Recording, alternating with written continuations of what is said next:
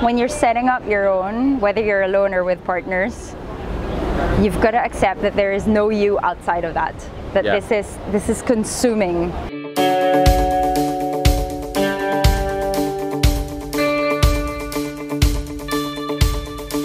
I'm here today with Pat Dwyer, who is with the Purpose Business. There you go. She's come out of corporate 2.5 years ago, jumped into her own thing, didn't have a plan, but definitely has attacked the world. This is a fantastic interview. You really gotta, you will. You don't have to, you will like, share, and comment. So thank you very much, Pat. This has been fantastic. Thank you. Thanks we for hope that you having enjoy. me. We know you will, so stay tuned. So do us a favor, tell us a little bit about yourself, what you do, and why you love doing it in the city. So the last time I saw you was when I did that jump. That was 7.5 years with Shangri-La, and then started my own business. Why did I do it? Why didn't I do it sooner, I guess, is the biggest thing. I mean, the premise is really, if I could do it with a massive team of people, imagine doing it for so many more. Basically said, right, we need more Asian stories of sustainability, and that's what we are as a team that works in Asia Pacific. Yeah, and we're lucky enough to have landed some iconic brands, mostly in Hong Kong and the Philippines. Would I change anything of what we did? I am not an entrepreneur. So I guess the biggest thing, or like if there are students listening, go get your entrepreneurial degree. I never had myself as a business owner. I'm used to working in big organizations, whatever they may be, nonprofits so how does that and all feel? that. Like, you know, you used to be like, I need to do a computer. Nuts. Yeah? There's no chart for this. Like there's no kind of manual for it. So constant learning, but I think the number one thing I've learned is to surround yourself with people who are experts, who are much better than you. And they're the professional heads I'm selling anyway, so yeah. Yeah. So why did you choose 2.5 years ago to make the jump? Like, what was your catalyst to leave what was probably a really cushy job? Why would you jump out of that and into something you knew nothing about, in a sense, a product you have to develop, clients you don't have? Like, what made go through the trouble of it?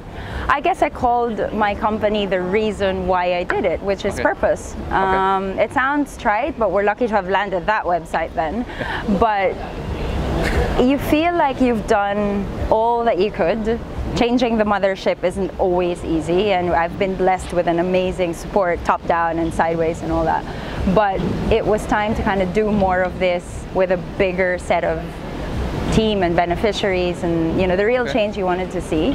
You can say you've probably done all that you could at the time that you could, and it was the perfect time to leave.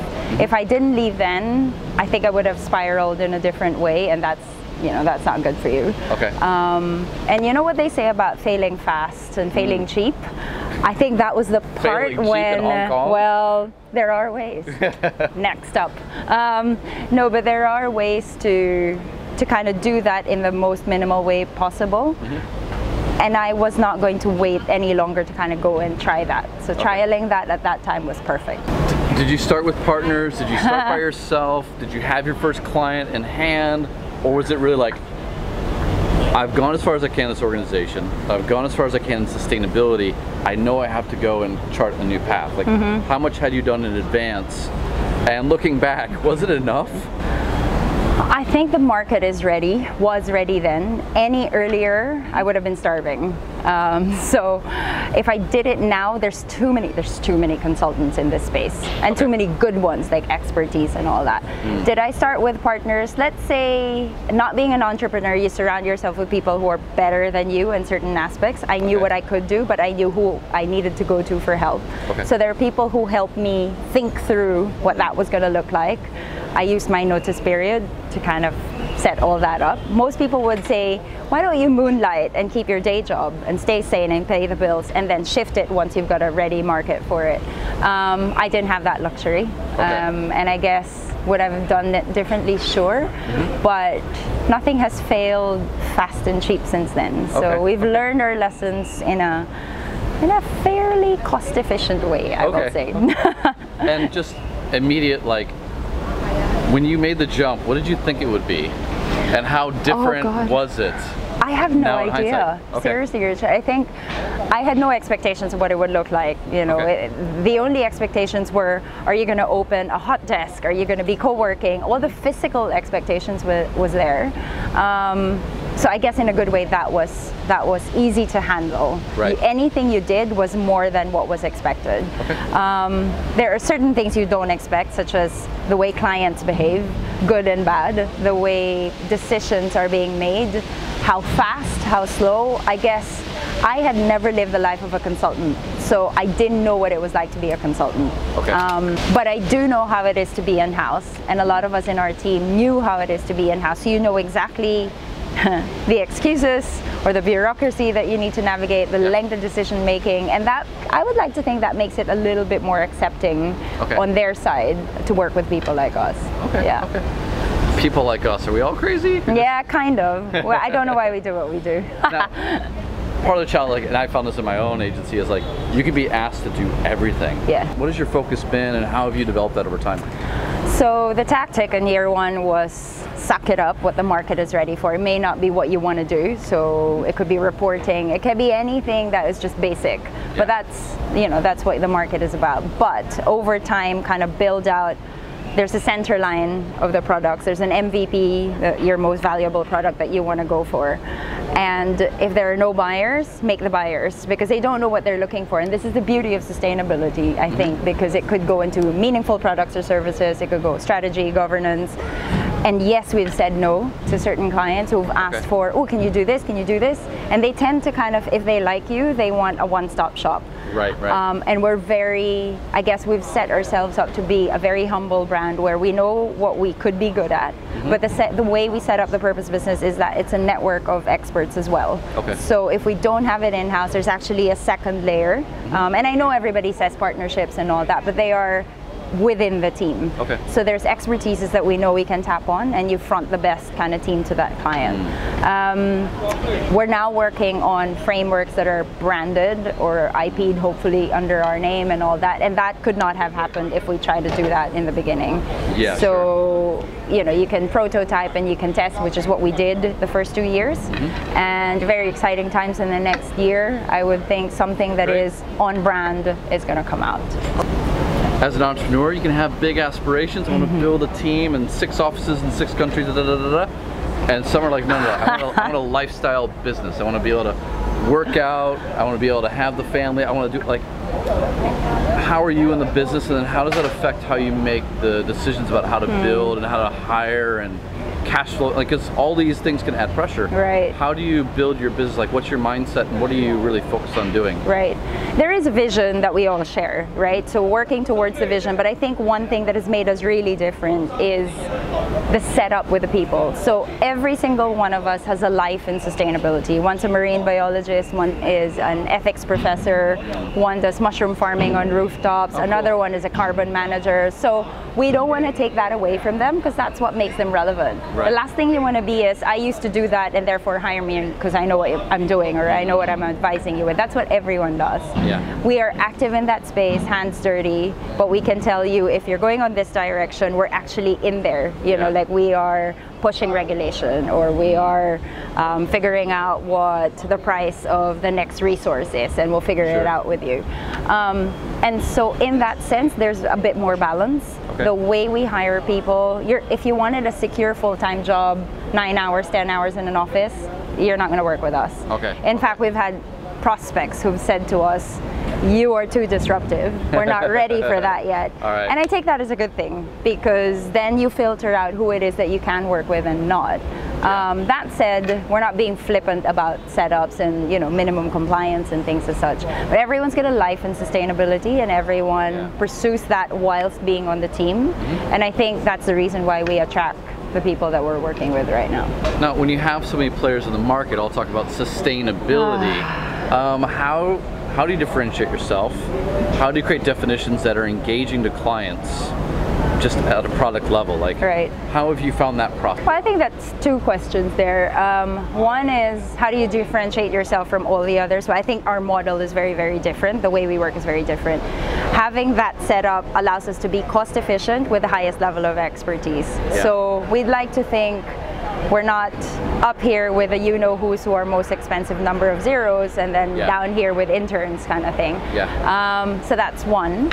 And then 2, the specialization in sustainability is away from just the technical environment assessment or just the what are my community programs going to be. Yeah. Let's bring it back to purpose. So that is what is very, very distinct with us, because we know, oh, profit is not my purpose. Like, there is still that kind of enlightenment with some businesses, but when you link it to what is the legacy you're trying to create, what was your business there for in the first place, it then becomes unnecessary to do a materiality assessment sometimes, because if you stick to that, then you know exactly what you should be focusing on. When we work with SMEs, it's really encouraging, because everyone says, what, they have no money. Startups, they have no money for sustainability. But actually, if it's a cafe or a chain of restaurants, bang, it's food safety, it's packaging, it's sourcing. They know their issue. And that's such a joy to work with, because the worst thing is when a prospect wants to do everything and doesn't know which one and wants you to figure out, and you kind of, your job is to show, could you do this, could you do that, and How do you feel now that you're on your own? Like, you get to pick and choose. You don't have to appease the masses. You don't have to appease your boss. Like, does that bring you personally a very different feeling about how you go to work every day? First of all, we don't get to pick and choose all the time. I mean, you're still beholden to clients, right? And there are still clients that you'd love to work with, and clients that are not ready for you yet. So, but yes, you get to pick and choose your battles. You get to pick and choose the kind of work sometimes. Every day is a different day. There is no, I think in the first week, or maybe even the first month, I began to realize that there was no weekday and a weekend. Sunday is proposal day, but watch you all, I am running on Tuesday, you know, like, and you're all miserable in your 9 o'clock work hour and you're still there, right? So that is fun. We look forward to that. I think, again, with our setup, there's a lot of us who do virtual offices. I have 3 or 4 mothers who have got 2 or 3 kids apiece, and they run a program on GHG emissions training with a baby in hand, and that's just, you know, it's cool, and it's very cool to see a client that you didn't think would be okay with that to be 100% all over it. What advice would you give to them, being inside the machine, having the comfortable life, maybe the kids and the package and the blah blah blah? What advice would you give to them if they're considering making that jump? Again, I'm not an entrepreneur, so it's not as if one day I'm going to go and sell this for myself. I didn't even think of it like that. But in hindsight, intrapreneurial thinking, why diss all that when you've got all the perks, right? And if you can be the change agent internally, absolutely do it. And I think my advice is to speak up and find the kindred spirits who can make that happen for you. If that doesn't work, and you've tried relentlessly and you found, you know, the C-suite that will give you the blessing to go and do it, and there's still none, then you got to think about, you know, the practical stuff, paying the bills and balancing the family and all that. I don't think I really thought, let me go and set up my own thing. In fact, I probably even said, is there someone who I could just join and help that grow? Because that's the easy route. Now, a lot of people, they romanticize the idea of being an entrepreneur, of owning their own time. What are some of the things that you maybe romanticized about to start off with that have become reality? I guess you've got an image of your day in your head, right? I'll squeeze in a bit of running in here and I can go catch up with friends there, and then you can do the work in between, and that's enough. When you're setting up your own, whether you're alone or with partners, you've got to accept that there is no you outside of that. That this is consuming. Even when you're on the treadmill or you're swimming, in my case, that's the time you kind of, you know, recover, but that's also your creative time. So there's no switching off, I guess. And you shouldn't afford that luxury. But then again, if you don't work, it's not going to get built, right? So you could have the 4-hour day and, you know, 16 hours on the side that you're doing whatever, and it'll only grow that pace. So I guess if you romanticize, oh, in 2 years I'm going to do Series A, and in 5 years I'm going to be bought out, ain't gonna happen if you don't talk in the hours. But like I said, I had no expectations. I think for me it was more the reverse, which is, oh my God, where is it going now? Like, what are my options? And everyone's saying, go this way, go this way, go this way. And there's no one way. In fact, we should take that offline and have the, okay, what do I do now? It's year 3. Okay, so so that's actually a different question then. who do you trust to give you advice that's useful? Yeah. Everyone will give you advice. Yeah. Everyone will say what they think that you should do, but how do you find the people to trust? Are there people that you absolutely trust? Yes. Are there people who've gone through it? Yes. Are there people who are entrepreneurs? Like, who do you go to? I've deliberately created a circle of entrepreneurs, ex-entrepreneurs, semi-VCs, and people who are just really good at the shit I'm not good at. Okay. So whether it's super hardcore finance or if it's, you know, it's certain aspects. And I have them in like a panel in my head, and I can go phone them up. Okay. They're not on the board, they're not necessarily with a discipline on how they speak to me, but they are my biggest critics. Okay. And these are the people, you know, will just call it what it is and tell you to stop. Yeah. Or if you're, you know, flip-flopping on a decision, they're just gonna call my bluff out and then force me to do it. Okay. I actually have one who's on the finance space kind of advising me, and I've known him since before uni. And he is serial, he is lethal. He says, and I quote, "My job is to take you to hell but make you want to go for it before I even ask you." And it's just that, or take you to heaven and make you want to go before I even ask you. And they're very, very spot on like that. I'm lucky to have circles like the World Economic Forum, YGL, who've all done this and who are all amazing. And I kind of feel I'm this teeny tiny brownie making businesswoman, and you're all these tech and, you know, but everyone is going through the same thing. So yeah. Yeah, and what room in your life do you have for complaining about your situation? Complaining? Yeah. Oh wow. And how much thought do you give to failure and maybe lessons from, like, if this doesn't work out, I have this, or if this product doesn't, like, do you look to learn from failure? Do you fear failure? Are you someone who's like a little bit hesitant? Like, how does that fit into your life? I think it's breathed in and out every day, because again, this isn't my comfort zone. So the fact that, you know, like if all goes ape and this isn't working, then I gotta go plan B, plan C, or whatever, right? So I think it helps to have that attitude that, and I didn't do that deliberately, this is the kind of way that these things have fallen for me, but do I embrace failure? Yes. Do I seek it? I try to avoid it, of course, but you know that let's say that every scenario, you know how it's going to fail, and that's your kind of sense check of whether you're ready for it to succeed or not. Has it failed in certain respects? Yes. And sometimes it's just a genuine failure. Let the wind blow, as it says. Let the wind blow, and then, you know, life moves on. It's not as if you could belabor that and say, I'm never going to try that service again or that system again. I'm not going to do it this way, because it really depends on the way your clients and your people want to work with you. So I like it though. Embrace failure, but don't seek it. Don't seek it. No, don't seek it. God. Fail fast. Fail fast, but learn faster. Learn faster.